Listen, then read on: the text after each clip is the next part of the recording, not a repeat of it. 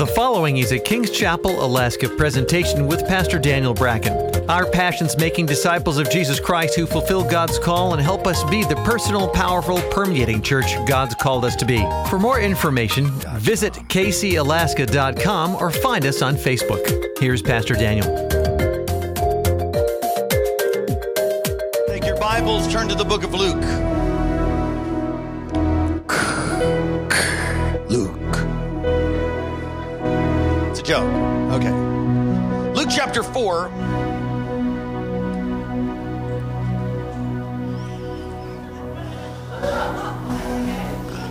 Sounds so excited. Luke chapter 4, verse 1.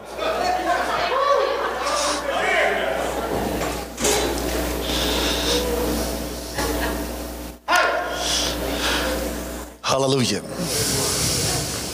You ready? Do you have notes?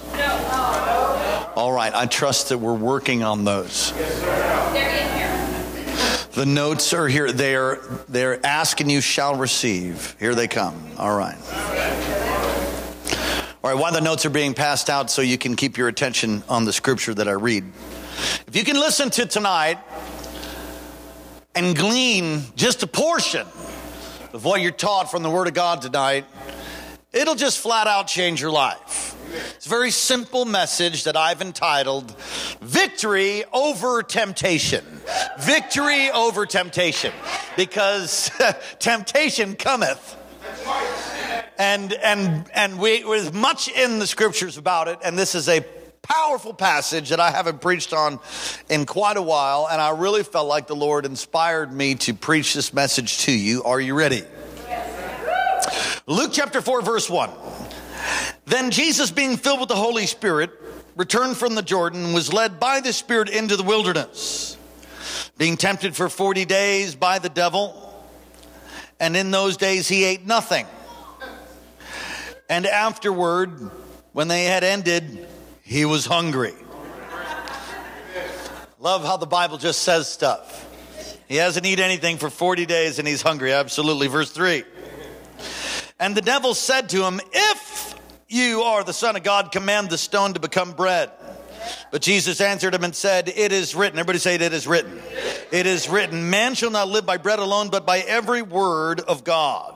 Verse 5. Then the devil, taking him up on a high mountain, showed him all the kingdoms of the world in a moment of time. And the devil said to him, all this authority I will give you and their glory, for this has been delivered to me, and I give it to whomever I wish. Therefore, if you will worship before me, all will be yours. And Jesus answered and said, get behind me, Satan, for it is written, you shall worship the Lord your God, and him only you shall serve. Verse 9. And he brought him to Jerusalem and set him on the pinnacle of the temple and said to him, if you are the Son of God, throw yourself down from here, for it is written, he shall give his angels charge over you to keep you, and in their hands they shall bear you up, lest you dash your foot against a stone. And Jesus answered and said to him, it has been said, you shall not tempt the Lord your God. Praise the Lord. Let's pray. Father, we thank you and praise you. Oh, we should read verse 13 because it's just so good. I could tell you guys were holding your breath. Verse 13. Now, when the devil had ended his temptation, he departed from him until an opportune time. Let's pray. Father, thank you for what you're going to do. Amen. You may be seated. Praise God. I prayed already. If you didn't get anointed before you get in the pulpit, then don't try then. It's too late. In the Old Covenant, in the Old Testament, there's pictures, of course, of Satan, demons. But his powers is very limited, and it's a limited picture that you see. There's 3 passages where Satan is mentioned: Job, 1 Chronicles, and Zechariah. 4 times in Scripture the word demon is used in the Hebrew. So why is it that in the Old Testament there's not a lot of talk of demons and Satan? But in the New Testament, there just seems to be a little bit more Satan, a little bit more demons being communicated, expressed. And I think it's because in the New Testament, the demonic is clearly seen. It's almost like in the Old Testament, the Old Covenant, I should say. It's almost like, you're looking, or anybody ever try to look for something in the middle of the night with a pen light? I mean, you go out to look in your yard with a pen light. Of course, you'd have to look too long in the summer because the sun's up. But if you're looking at something with a pen light, it's just a little bit harder to see. But in the New Testament, it's like you walk into a stadium and all the lights are turned on, and it's like the devil runs like bugs from underneath a log or something. The demonic is clearly seen, and I think the reason is because God, fully man, Jesus, the light of the world, shows up, and he just reveals everything like in bold relief. The Bible describes Satan as a thief who comes to steal, kill, and destroy. Describes him as the father of lies, that lies are his native language. And whether you like it or not tonight, you're sitting here, you're online, you're at home, or maybe you listen to this message later, you and I are on Satan's hit list. You're on his hit list. He hates you because you're made in the image of God, because you bear the very image of God Almighty. He hates you. So he wants to do everything he can to harm God and everything he can to harm you. He's a defeated foe, but he's only defeated for those who really realize and know. And so we're in the midst of this conflict. And this text that we read, it just brings hope to me. And it should bring hope to you. Because Jesus defeated the devil on his home playing field. Jesus prepares for his ministry by fasting and prayer. And many times people think you can just go ahead and do whatever you want to and you're going to have victory because you're in Christ. I've got news for you. You're in Christ because he won over the enemy. Then we have victory also. But it needs to be enforced, and you're going to have to fast and pray. That is just part of the principles of walking in victory. And so Jesus fasted and prayed, and he said when the bridegroom grows, they will, or they shall fast and pray, as he said to the Pharisees and Sadducees. And so many times people think that you're just going to overcome darkness and overcome temptation and overcome the assignment of the enemy just because you look good or you're cute or something, or you got a little leather Bible you're holding in your hand. That's not how you're going to have. You look good tonight, praise the Lord. That's not how you have victory. Praise God, you got a Bible on your smartphone, or your big Bible, thick Dake Bible that can choke a moose. That's not how you're going to have victory. How big, because you got a big Bible, then you're going to have. No, you have victory by the principles of the Word of God and by the power of the Holy Ghost. And you need to fast and pray. So you got to realize that fasting and prayer really is mandatory. So let's look at the temptation. Look at the temptation. Satan tries to bring doubt as to talking about who Jesus is. He questions if you are the Son of God. He tries to bring doubt. Now, you'll see that that's exactly what he did in Genesis 3. The first thing he says to Eve, he says, did the Lord really say? He questions, brings doubt. And in fact, Genesis 3 is a profound text that you could do a whole sermon on overcoming temptation right from Genesis 3. Satan tempts Eve with what Eve already had. He says to Eve, the Lord knows that when you eat of it, you'll be like him. Dude, you're made in his image. You are like him.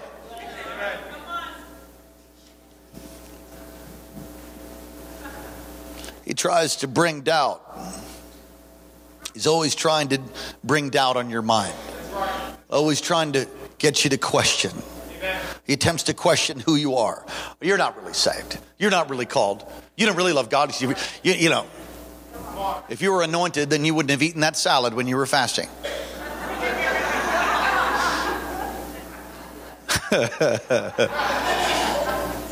You're not really forgiven. God didn't really say that. Did he really? God didn't really say that. Did he really say that?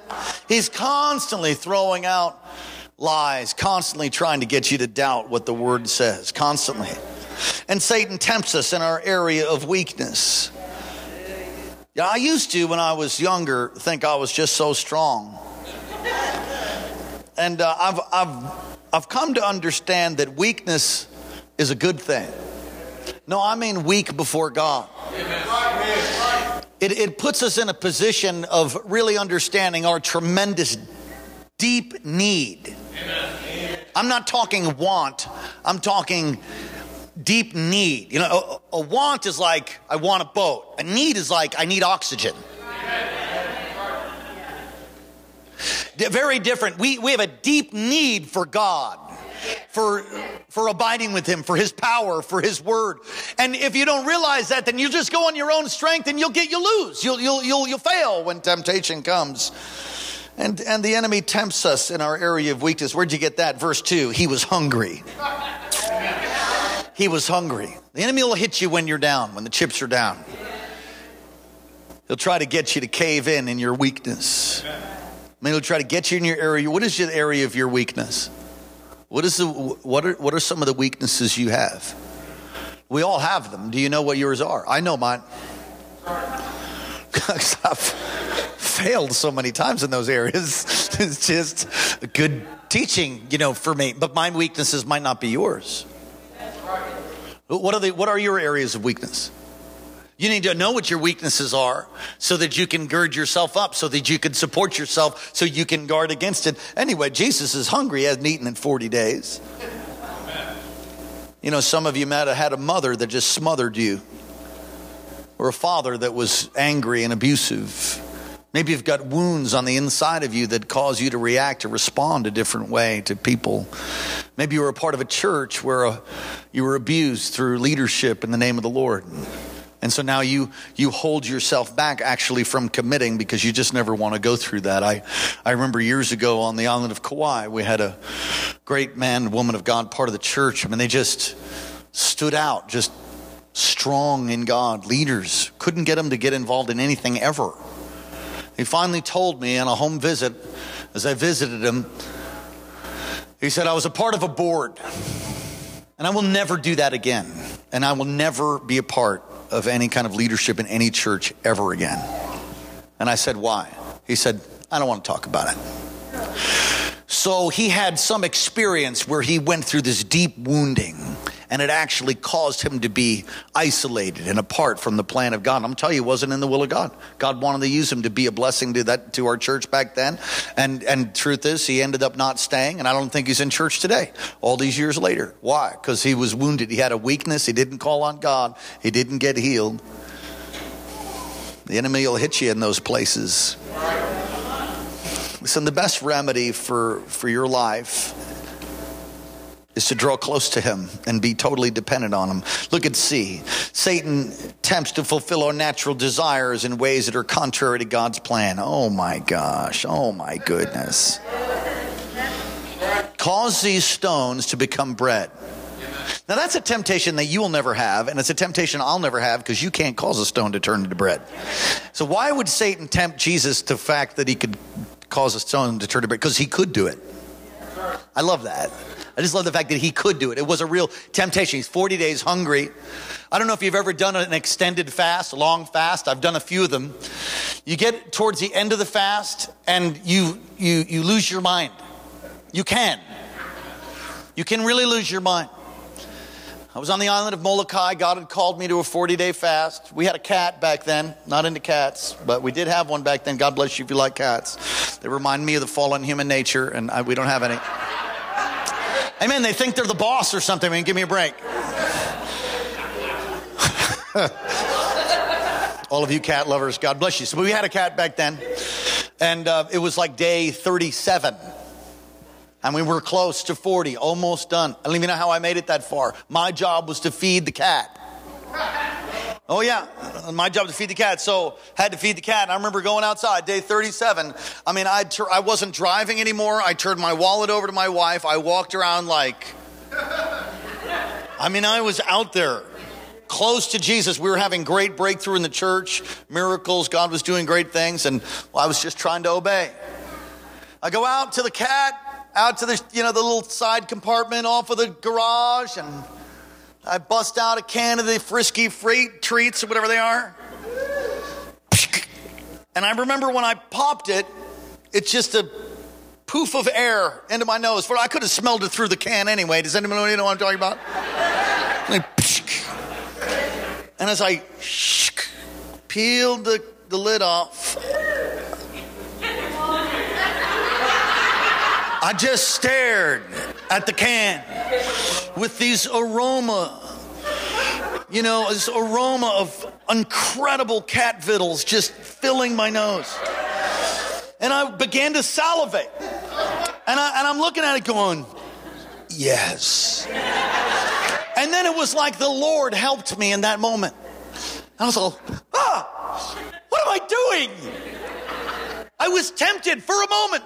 You know why? You know what happens? It's a different kind of fasting when you go long. And I've done that twice, and I think I'm headed for another one of these days. But it's not something that you just, I think I'm going to do a 40-day fast. That's not how you do that. I think you got to have to get called to it. And I was weak. You see, when you go for that long, 21, you're hungry, whatever you drink, water and all that. And, 40 things change. Go to 40, it's called self-preservation. Your body's saying, dude, eat. It's very different. It's sort of guttural and animalistic. You're just going to eat something because you need to. It's not like you want to. It's like your body's saying, eat food now. That's the sense. This is Jesus here. He's fasting for 40 days, and the devil comes to tempt him to take stones. Temptation many times will surround all about self. You watch that. It's self-preservation and trying to take care of yourself and trying to get a need met. We're going to get there in a second. Satan tempts us to fulfill our natural desires in ways that are contrary to God's plan. The problem was that he was tempting Jesus to use his power to satisfy himself. That's the problem. You see, he did a miracle in the wilderness later when he fed the 5,000, he fed the 4,000. He did a miracle then. Was there something wrong with the Son of God eating? No, as long as the 40 days were completed. The Father led him on a 40-day fast by the Spirit. There's nothing wrong with getting your needs met. It's how you get them met. There's nothing wrong with releasing the power of God unless it's all about you. Me, myself, and I, the unholy Trinity. Amen. And so Satan will tempt you to get your natural desires met in ways that are contrary to God's plan. And it's really a picture of going around the cross. And he brings them up to the pinnacle, and he shows them all the kingdoms of the world, and said, these are given to me. Which, when I first read that as a new believer, I used to think, what a liar. God owns it all. No, actually, the title deed of the earth was given to him by Satan tricking Adam and Eve forfeiting it. So actually, the God of this age, small g, is Satan. Right. So he can make somebody wealthy. He can give somebody fame, fortune, and power. And you will see that in the Antichrist. Oh, you will see it. I believe we'll see it in our generation. But somebody said, well, we didn't even enter the tribulation. Yeah, unless you're a persecuted Christian over there by ISIS. I bet you're feeling it's the tribulation. So did we enter? That's another message. Praise God. Better know where you're at.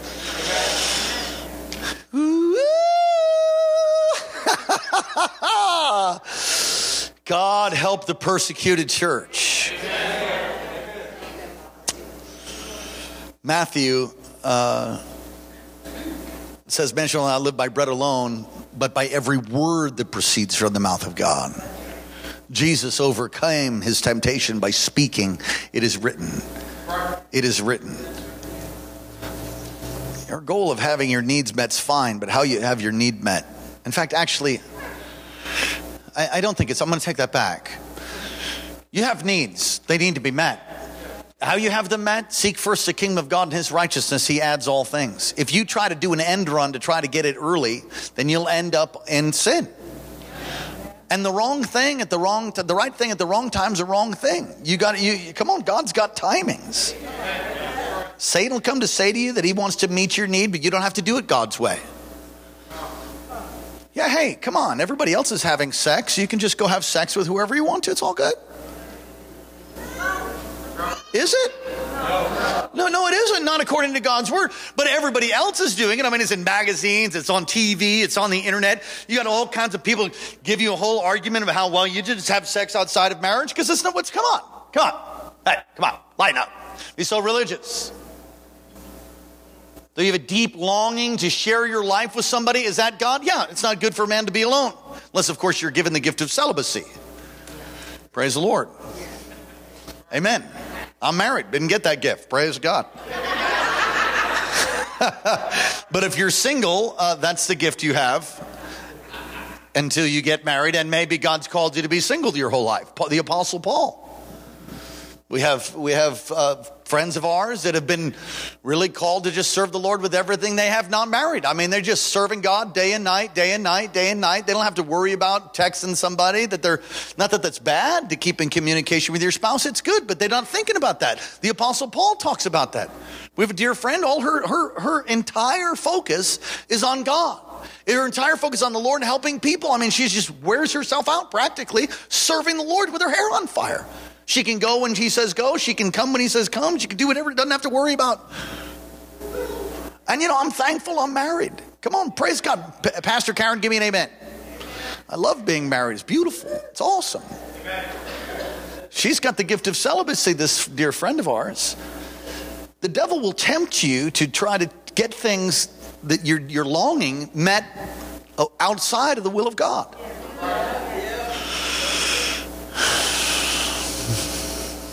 The whole society has gone headlong over sex outside of marriage. Crazy. People forfeit their whole lives for a brief moment.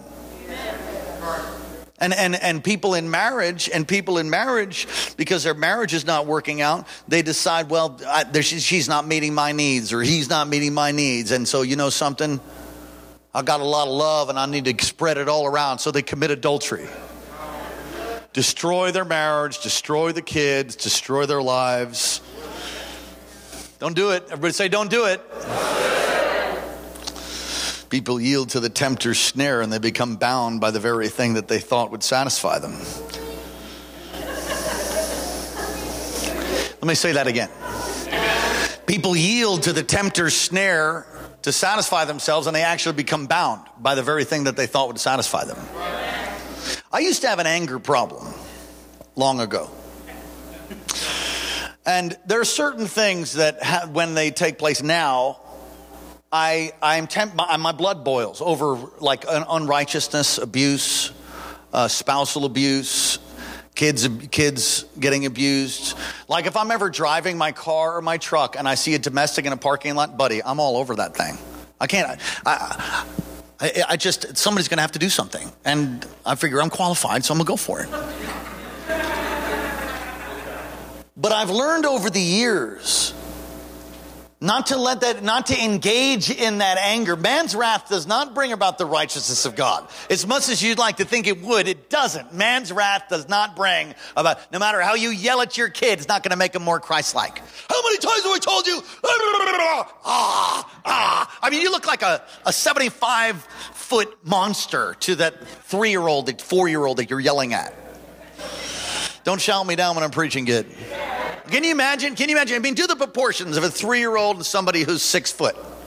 What is that like to you? Someone who's like 12 feet? It's got to be terrifying. And it doesn't actually put in the kid's heart love.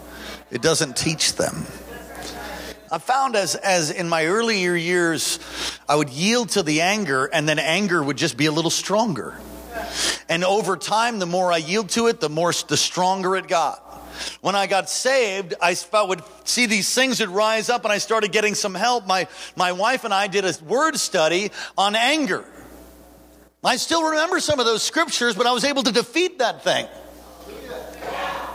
Come on, the fool gives full vent to his wrath. How many of you'd like to be a fool? You want to be a fool? Just get angry and blow your stack. Then you're an idiot. That's what the Bible says. You want to be an idiot? Just blow your stack. There you go. The Bible says the man who gives way to his anger is like a city without walls. Now, you all know I knew what that would mean. A city that has no walls has no protection. The enemy comes in and takes everything. You want to be robbed? You want to be plundered? You want to lose everything you have? Just be a hothead. So the next time you go to blow your stack, you think, oh, a city without walls. Help me, Jesus. None of that thing, yielding to your anger, yielding to your lust, yielding to your greed.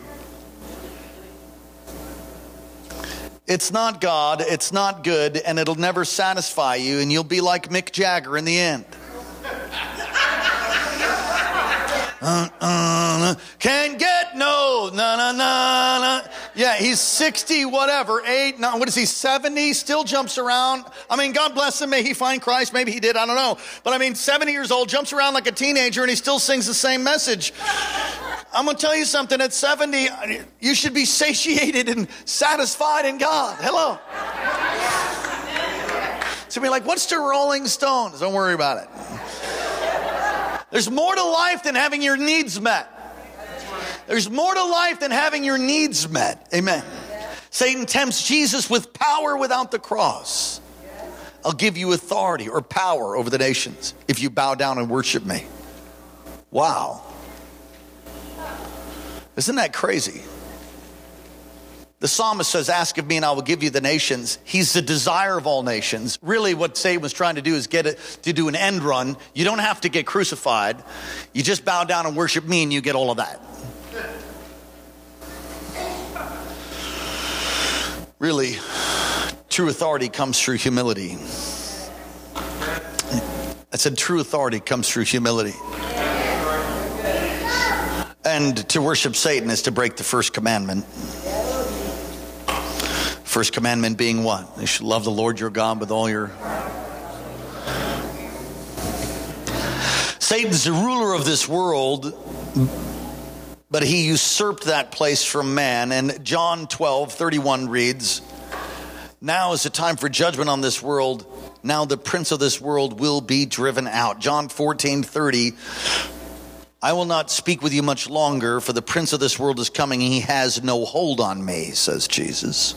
John 16:11, and in regard to judgment, because the prince of this world now stands condemned. 2 Corinthians 4:4, the God of this age has blinded the minds of unbelievers. This is a profound scripture. The God of this age has blinded the minds of unbelievers so they cannot see the light of the gospel, the glory of Christ, who is the image of God. The reason your family might not be saved yet is because they're blind. And a key to praying for your family is take authority over demon power that would blind them, that God would open their eyes.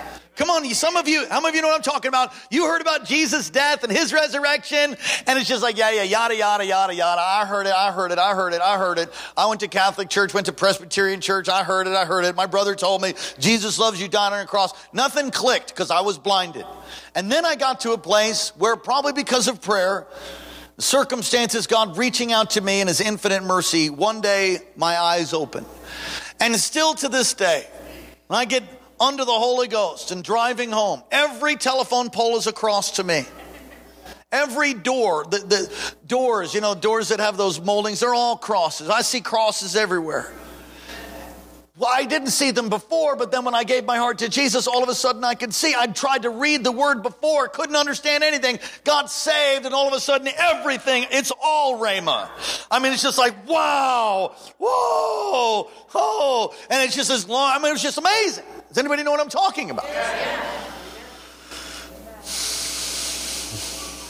When you realize that Satan tempts you with things that God has already given you as his child, Satan will tempt you with the shortcut. Okay, so you desire to be married. Good, then do it God's way. And wait. Be patient. Amen. Don't settle for the cheap substitute. And everybody said amen. I know many of people that have a marriage ministry they wish they didn't have had they only waited on God.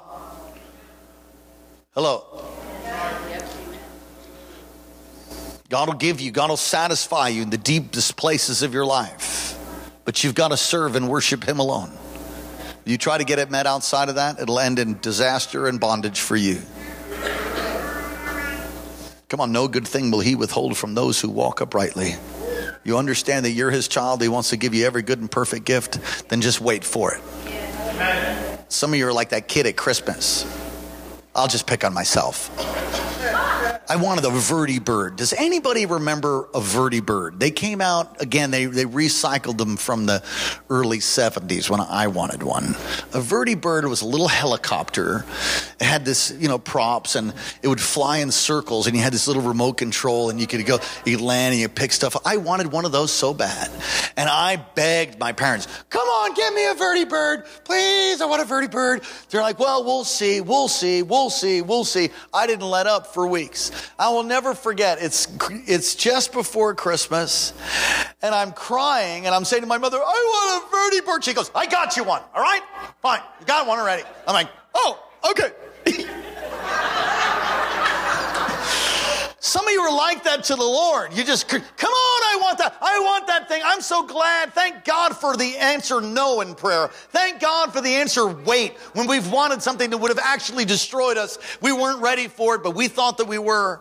Come on, some of you were like when I was a kid asking for the Vertibird. Can I have a Vertibird? And he's like, you're going to kill yourself. I give you a Vertibird. No, I want it. You're going to kill yourself. And so instead of waiting for God, you go out and you get one yourself. His name is Ishmael. Well, let's just have a little Selah for a second. And God doesn't need your help bringing around the answers to prayer.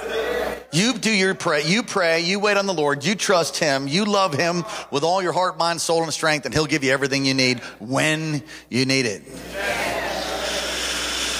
Jesus has come to restore man's place of authority, true worship and service to God. Oh, I've got to hurry. Satan tempts Jesus with pride to show off his power to fulfill others' expectations of Messiah. Let me say that again. Satan tempts Jesus with pride to show off his power. When he's standing on the pinnacle of the temple, it was a 450-foot drop down to the Kidron Valley. 450 foot. And really, in the day, they longed for the Messiah, but they longed really for him to come riding on a clouds and bring his kingdom. And he will come like that, but that's not the first advent, as they say. He'll come as the conquering king of Isaiah 53, but he first had to come as a suffering servant. And many people didn't want to see the suffering servant first. They just wanted the fire and the power, and he's going to come like that. That will come, but that's not how he was coming this time. And it was a temptation, really, of pride. My goodness. Just show us a miracle. Angel will protect you. Quotes the Bible. Devil knows the Bible better than you ever will. Great deception happens when there's twisting of Scripture. And there's all kinds of cults that have twisted Scripture, especially on grace. The whole hyper grace movement now. We must not presume on God. Got to do things God's way. Amen. Amen. Temptation will always be an issue, so you've got to be on your guard. Temptation is not ever going to go away until you go to meet him. When he comes, then it's over. But until then, you're going to experience temptation. And so you have to learn how to conquer. You have to learn how to overcome. Satan comes at high points of the ministry of Jesus, and I will tell you this, he will come at high points of your life too. When the deal comes through. When the money comes, when the house comes, when the fame comes, maybe the fortune comes, or the big breakthrough comes, the miracle power is really, there'll be temptation to think that you're something. And I've seen it in the life of evangelists. I won't ask you to raise your hand, but I've met people that have tremendous displays of God's power, and they think actually they're the guy. Now maybe they paid a price and they prayed, or they did something to receive that special mantle. But I've heard, if people talk about themselves a lot, I've spent time with evangelists and people in the kingdom that are doing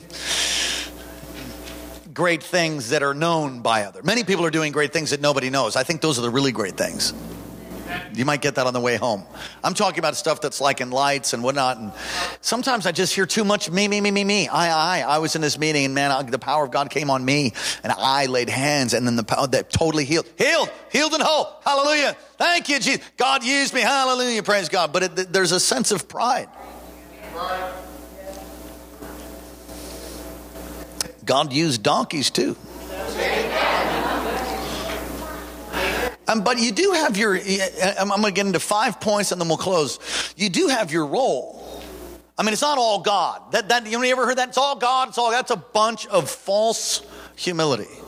Because it's not all God. You had to get your carcass up and drag yourself to church tonight. You made the choice. You made the decision.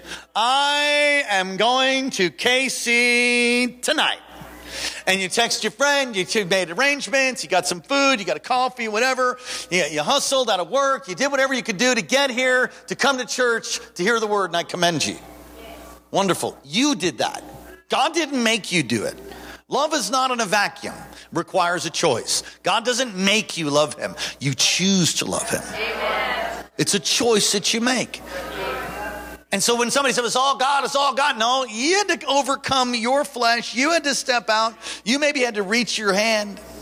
But after that, you do your part, God does his. He won't do your part. You can't do his part. You do your part, God does his part. All right, how to overcome temptation, 5 thoughts. 1, be full of the Holy Spirit. Everybody say, be full of the Spirit. We had a friend of ours who struggled with homosexuality, and he just couldn't seem to get free from it. So in prayer, he was looking for an answer of how to overcome the temptation to be with men. And it tormented him because he loved the Lord. And so the Lord gave him, through the wisdom of a mature counselor, gave him this plan. When you wake up in the morning, get out of your bed, get on your knees, and stay there until you're full of the Spirit of God. Stay full of the Spirit of God all day. Come on, that's Galatians. And you will be able to resist. And the story goes on, and you got totally free. I know a story from Kauai, is another story. Man who struggled, cross-dressing person. I'm talking wearing full-on women's clothes, the whole thing. Came to church, got saved. I mean, his thing's on Facebook. You can go to my Facebook page. I just copied it over because it is such a powerful testimony. And if I didn't do that, I'm going to do it when I get home. You can go to my Facebook page and check it out. What's his name again? Lazaro. Patrick. Well, yeah, he put it up for 3 days and he's going to take it down. But after that, I'm not sure what the purpose is, but I'm sure he's got a great plan. The guy serves God with his hair on fire. He has this tremendous voice and worshiper, got totally free. And one of the things that's the key for him is he got baptized in the fire of the Holy Ghost. He's so full of the Spirit that he just never goes back to that stuff. How do you overcome temptation? 5 thoughts. First one, be full of the Holy Spirit. That's verse 1. Jesus full of the Holy Spirit. That's a key. Take time to be in the presence of God. You came to church tonight, I commend you. Take every opportunity to be filled with the Spirit. Be in prayer. Don't put yourself in a place of temptation. Number 2, duh. What do you mean? Well, if you've struggled with alcohol, don't go to the bar. Hey, it's pretty simple. If you struggle with pornography, it's like that young man that came to get deliverance, and it's before it was on the internet, came to get prayer. What do you need prayer for? I struggle with pornography. Tell me what happens. He says, well, I'm doing good, Pastor. I'm on fire. I love the Lord. And then every day when I go home from school, I pass the drugstore and I just walk in and I see the magazines and bam, I'm all messed up. I go, okay, here's the plan, son. I'm going to pray for you. Go home another way. Go home another way. Everybody say, go home another way. Look, don't put yourself in a place where you could end up in greater temptation. Some of you have a hard time being alone. Then don't be. You say, well, there's something wrong with you. How come I can't be alone? Because you need healing. Okay, so get healed. And some of you don't know what I'm talking about, man. I couldn't stand to be in my own skin. I hated to be in my own skin alone. I hated it. He said, well, Jesus is with you. Yeah, Jesus was with me, but my soul wasn't quite there to realize it. I didn't know how to access his presence like I do now. I didn't know how to spend time. Oh, when I figured that out, I couldn't wait to get home. Couldn't wait to get home. Now I get to share all those wonderful moments with my wife. Now listen, don't put yourself in a place of temptation. If you have a porn problem and it's on the internet, turn it off. Come on, you did without the internet before, most of you. Get a flip phone. But I'll look uncool. You'll look really bad when you're in hell. Amen. Do whatever you need to do. Cut it off. Cut ties with hell. Some of you hang around people that you need like a hole in the head. I mean, why are you hanging around that belly aching, backslidden, unbelieving, just totally tormented person? I'm trying to reach them. You ain't strong enough yet. And listen, Jesus didn't have everybody all up in the innermost parts of his life. He had Peter, James, and John. Those are the three. He had 12. He had the other ones outside that, but Peter, James, and John were there when he raised the widow girl from the dead. I mean, widow girl? I didn't get that right. Anyway. Tabitha, the 12-year-old. Not everybody was in that room. What is a widow girl?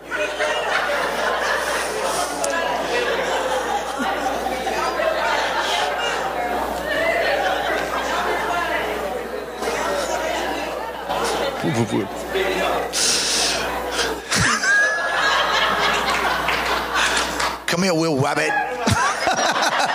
Okay. But he didn't have everybody all close. Listen, not everybody. He said, well, I'm a Christian. I need to be nice now. Says who?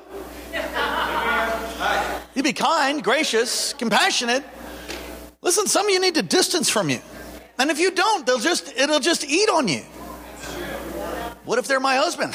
You get a problem with that. You might try the 40-day fast. Amen. I'm joking, but I'm not. Have you done everything that you can to actually see the miracle come about? Have you? Really? Have you really? Just saying. Hashtag 40-day fast.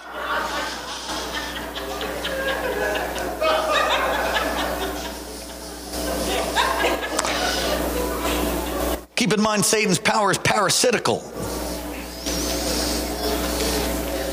For we give him power when we yield to his influence. Satan's power is in the lies, parasite. It's like lice. I mean, if you know what lice are, could have one of our doctors come up and give us a definition of lice. They can't live without a host. And it's exactly how Satan's power operates. He's a squatter. So he comes and he squats. If you give him rights, he'll come and he'll sit on you. You have to stand against him. Come on. I haven't had lice for a long time. And all the bald people said, hallelujah. But his power is parasitical. And if you yield to his lie, then you'll begin to become a host and a pull toy for him. If you give into that greed, it'll get bigger. You give into that lust, it'll grow. You give into that temptation, and it'll grow. You say, but I'm a Christian. Yeah. Somebody said, can a Christian have a demon? Christian can have anything they want. The issue is, can a Christian sin? That's the question. In Acts chapter 8, I gotta hurry. Simon Magus in Acts chapter 8, he's a sorcerer. He does all kinds of sorcery and blows people's minds with the power. They even thought he was really like God. Philip comes, preaches the gospel. He becomes a believer. He believes Philip's message, the gospel of the kingdom, which, by the way, is more than just salvation. The gospel of the kingdom is more than salvation. It is definitely salvation, but it's salvation, healing, signs, wonders, miracles. It's all of it. It's the gospel of the kingdom. We're supposed to preach the gospel of the kingdom. That's right. And so Philip is putting on display the power of God. There's revival that breaks out. Philip also baptizes Simon. So Simon is a sorcerer who gets saved. He gets baptized, and he hangs out with Philip. He travels along with him. So by those definitions, he could actually be on the board of some churches. He's a believer. He's baptized. He's in fellowship. Powerful guy, board member. And that's why a lot of churches split. Hello. Okay, so you might get that on the way home. Some of you guys know what I'm talking about. All right. The apostles come to basically see what's happening, and they lay hands on people, and the Holy Spirit is given. Now, it's something other than healing, signs, wonders, and miracles, and it can be inferred that it's tongues. Because it's some kind of other miracle than healing. We think that tongues is actually being released, people getting baptized in the Holy Spirit, praying in a heavenly language. And when Simon saw that the Spirit was given through the laying on of hands, he said to the apostles, let me have this gift also. Offered them money, said, let me have this gift also, so that when I lay hands on people, and he tries to buy it, which is manipulation and basically witchcraft. And they said, may your money perish with you because you thought you could manipulate the gift of God. He's a believer. I see that you are bound. He goes on to tell them, depends on what version you read. I say that you are bound. Bound. It uses a demonic, it's a word for somebody being shackled with demon power. Was he a believer? Yes, he's a believer. Listen, as a believer, you can still be under a curse. As a believer, you can still be bound. As a believer, you can still be addicted. You can be afflicted. You can be all jacked up and messed up. Come on, somebody say, don't do it. Look at D. Don't let Satan use you as a base of operations. Don't let the sun go down on your wrath and give Satan a foothold. Make a base camp in your head. Okay, D.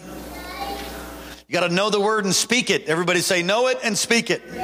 Know and speak. Got to know the word and speak the word. You'll notice every time that he overcame Satan, he was speaking the word of God. Speaking the word of God. Speaking the word of God. Psalm 119 says, I've hidden your word in my heart that I might not sin against you. Let me say this. The only word you've hidden in your heart is that which you've memorized. I am a big one on scripture memorization. It saved me. The word of God, sharper than any two-edged sword, just take off the heads of the enemy. Jesus spoke the word. He knew the word. He spoke it. He declared it. You can overcome temptation. The Bible says that no temptation has seized you except that which is common to man. And God makes a way of escape, meaning this, that whatever temptation you're going through, somebody else has already been through that and overcome. Really? Who? Well, you could just start with Jesus. He went through all of it. He overcame suicide. When? In the Garden of Gethsemane, his blood became like great drops. His sweat became like great drops of blood. And it was like he was desiring to die rather than take the sin of the world and get crucified. We overcame that. Not my will, your will be done. When you look at the Garden of Eden, there's a whole other set of ways to how to overcome temptation. But you got to know the word, you got to speak it. Look at E. Keep in mind, the essence of Satan's temptation is to appeal to self. But we overcome through humbly submitting to God. Submit to God, resist the devil, he will flee. Stand up on your feet, and I want you to say this. Say, God has given me power. Come on, all across this place. You're at home. Stand up. Come on, say, God has given me power to overcome every temptation. He'll make a way of escape. Come on, say it like you mean it. God has given me power to overcome every temptation. He will make a way of escape. Come on, close your eyes. Let it sink in because it's the truth of the word. Say, God has given me power to overcome every temptation. He will make a way of escape. You believe that? Say amen. Come on, lift your hands to heaven.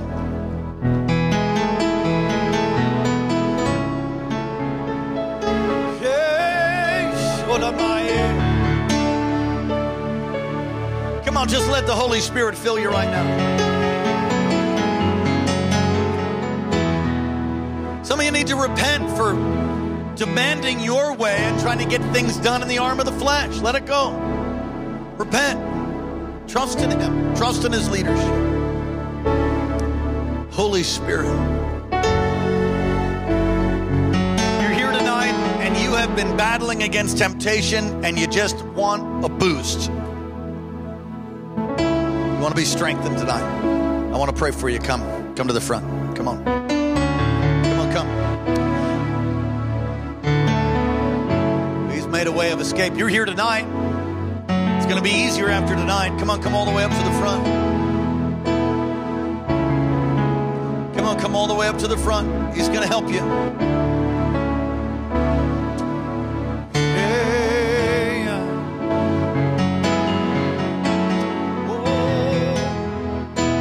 Holy Spirit, come upon these right now. Come on, if you have the freedom to pray in the Holy Ghost, just pray in the Spirit right now.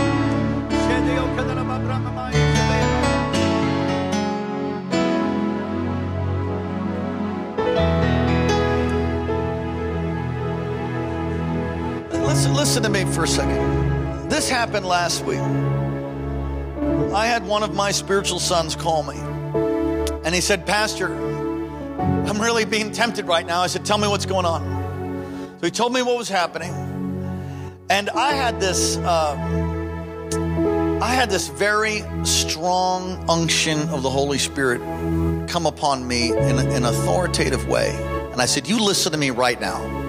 I said, you stand up and you're going to get off this phone and you're going to go get in your prayer closet and you're going to beat the snot out of that thing. Do you hear me right now? This is what you were going to do. He said, yes, Pastor. I said, get up on your feet. Listen, some of you are just, oh, what am I going to do? What are you going to do? Punch his lights out in the name of Jesus. That's what you do. You don't just sit there. What am I going to do? Stand up and take authority. Stand up and take authority. You know, I get this little Jack Russell Terrier, and the dog likes running away for some of the family members, you know? Kids. The dog knows that I will serve judgment on him. You don't hear me wrong. I'm not going to kill my dog. But it doesn't know that. The dog knows that I'm not messing around. This dog likes to run away, and we're retraining it, and it's coming along. It needs to get saved and filled with the Holy Spirit. It's rebellious. So the dog goes out, and it looks at me through the glass of the sliding glass door. And I stand there. If I get distracted and answer a phone or do something, it's gone. Poof, takes off. It looks at me. I mean, it runs around, does its business, and then it looks. And I look at it, and I'm practicing nonverbal communication with it. And it doesn't quite work all the time. And sometimes I could open the door and say, hey! And it goes, okay, I come back. Listen, some of you need to stand up in your God-given, blood-bought right to begin to execute judgment on this assignment that comes. And some of these are demon spirits. Some of them are demon spirits. Some of them is just your soul. But others of them are demonically charged, sent by the devil to wipe you out. I don't think all of them are. Some of them are just a fallenness of mankind. But others of them are very clear assignment from the devil to wipe you out. And you have to, you can come to an altar call for prayer like this and God's going to touch you. But when you go back home and that dark thing comes back in your room, get up in the name of Jesus and command that thing to go. You can't mess with me anymore. And you begin to take authority and you send that thing to the most profound places of hell. And I will tell you that there's been times where I've battled for an hour. An hour. I can't recall really battling for much longer than that at one period. I think I had a dark, what are those called? The dark night of the soul. You'll hear about old English writers and people who served the Lord in the bygone generation. They talk about the dark night of the soul. And that's a moment that comes to every single believer. And if you've not been through that, it's coming. And that you need to conquer and overcome in that moment. And it can be like Gethsemane, where you reach for your pastor, you reach for your small group leader, your friend, and you can't get a hold of him. It's just you and Jesus. You cry out until the fire comes. And the fire will come, and you don't stop crying out until it comes. And if it lasts all night, though weeping might endure for a night, there will come joy in the morning. I talked to this spiritual son of mine. I told him what to do. I said, you stand up and start kicking some tail in Jesus' name. This is not you. This is not you. We've overcome this. It's just come to try to come back on you and check you out. I said, you call me when you come back. A couple hours later, he called me giggling. Hey, Pastor, what's up? I'm like, what's up? He's like, oh, man, it's awesome. God's awesome. God's awesome. And he's walking in fire and victory and favor. All this, it's gone. I mean, just become like that. You got to fight. You're going to fight. Everybody say, I'm going to fight. But the weapons of our warfare are not carnal, but they're mighty to God, the pulling down of strongholds, and we take every thought captive. We take every thought captive and make it obedient. You can do all things through Christ who strengthens you. I glory in my weakness, the Apostle Paul said, for in my weakness his strength is made perfect. Some of you don't know what that is. When you're weak, perfect opportunity for fire. Perfect opportunity for God to show up and show off. Come on, lift your hands to the air and call on his name. Come on, service almost over. Holy Spirit, come. Release your power. I want my cell leaders and my leaders to come. Just lay hands on these right now. Come. Come on. Holy Spirit, touch. Holy Spirit, touch. Wally, Lori, come on. Might as well release that anointing. Come on. Holy Ghost. We break off that attack, that temptation. No temptation has seized us, except that which is common to man. Oh, Lord, you make a way of escape. You make our way out of no way. Yes, you do. Jesus.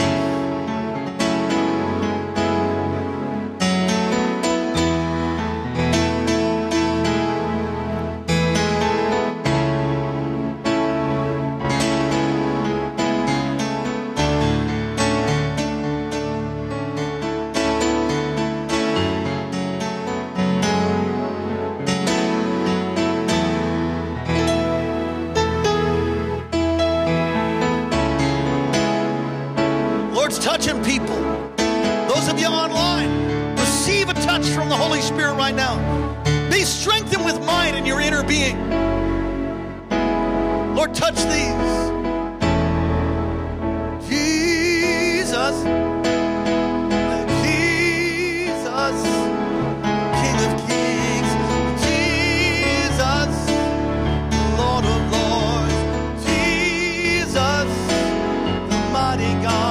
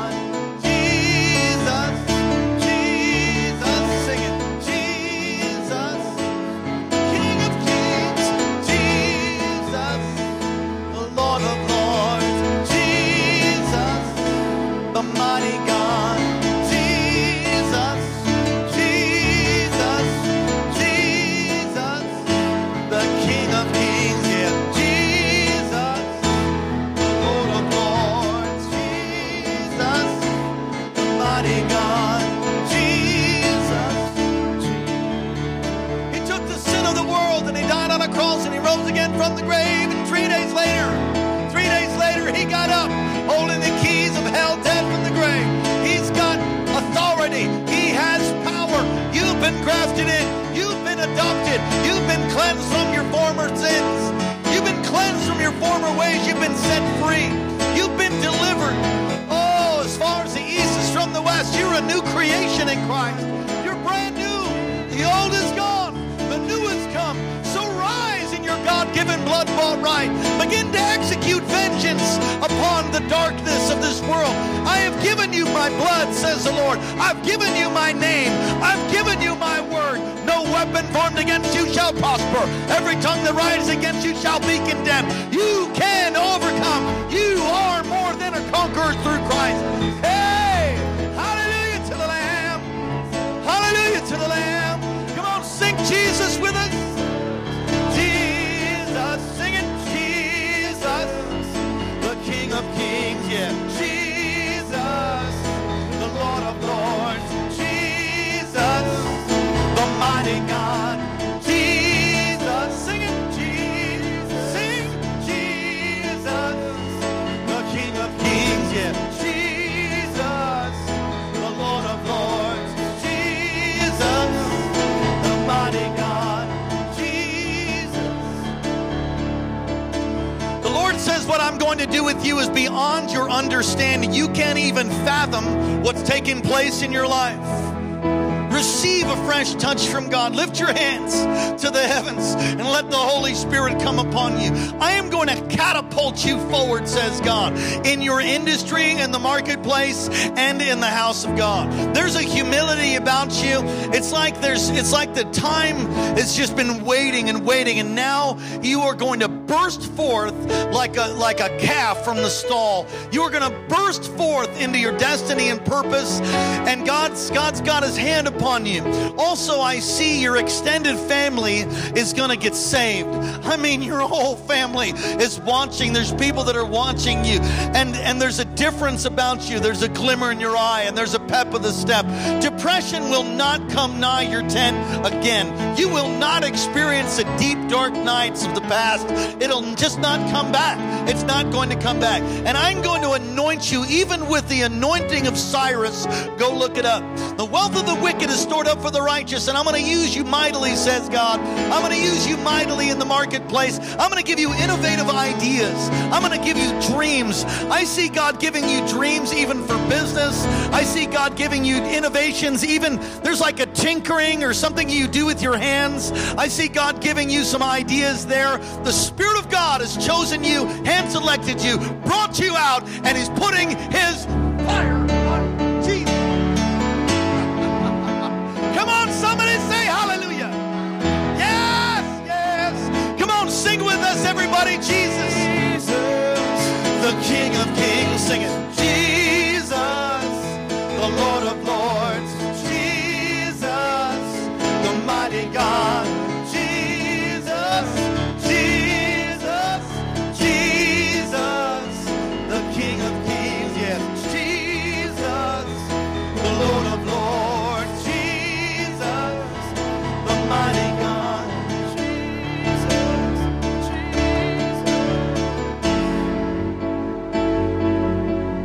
Woo! Did you get something from Jesus tonight?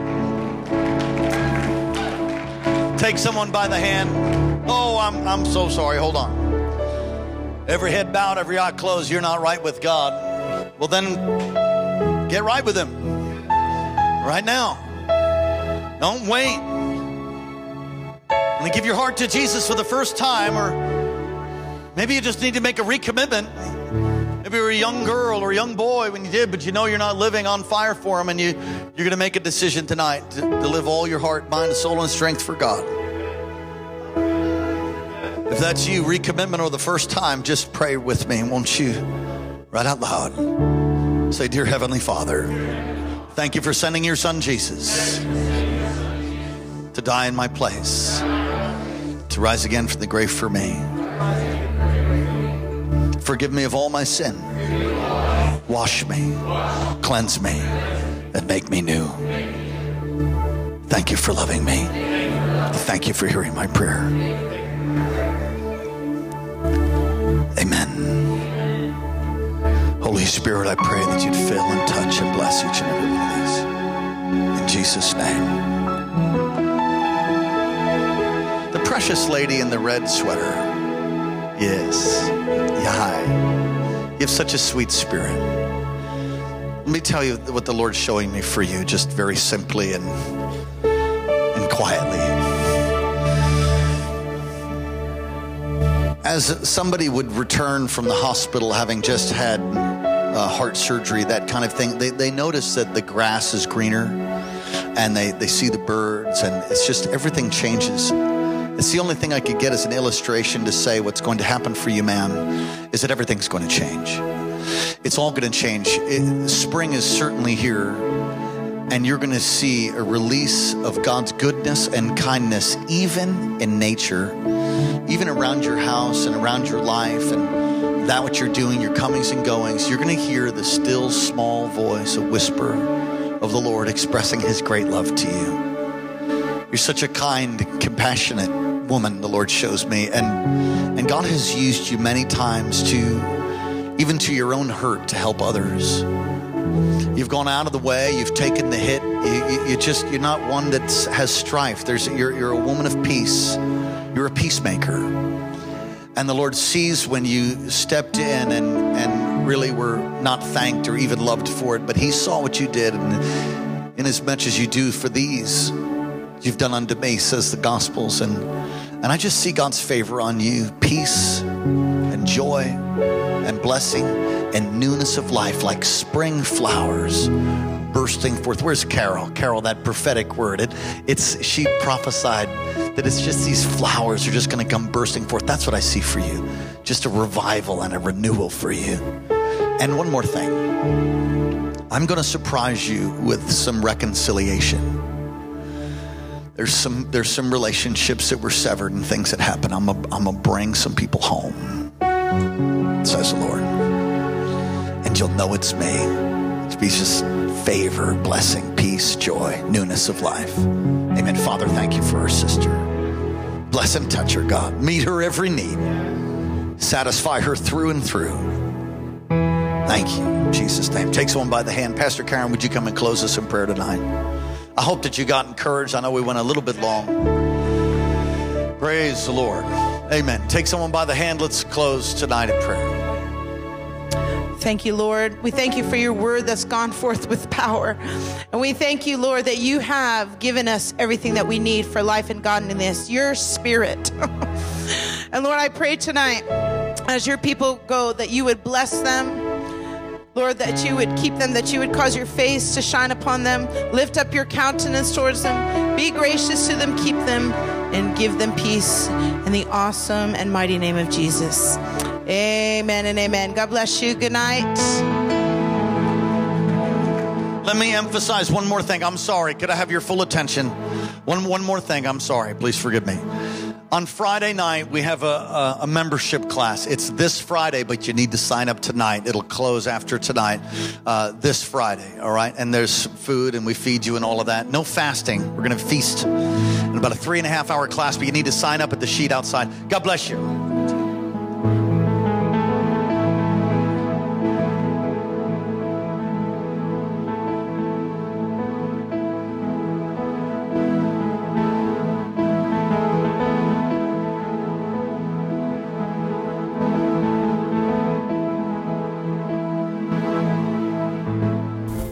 Thanks for listening to Kings Chapel, Alaska, and Pastor Daniel Bracken. Our passion is making disciples of Jesus Christ who fulfill God's life call and help us to be the personal, powerful, and permeating church God's called us to be.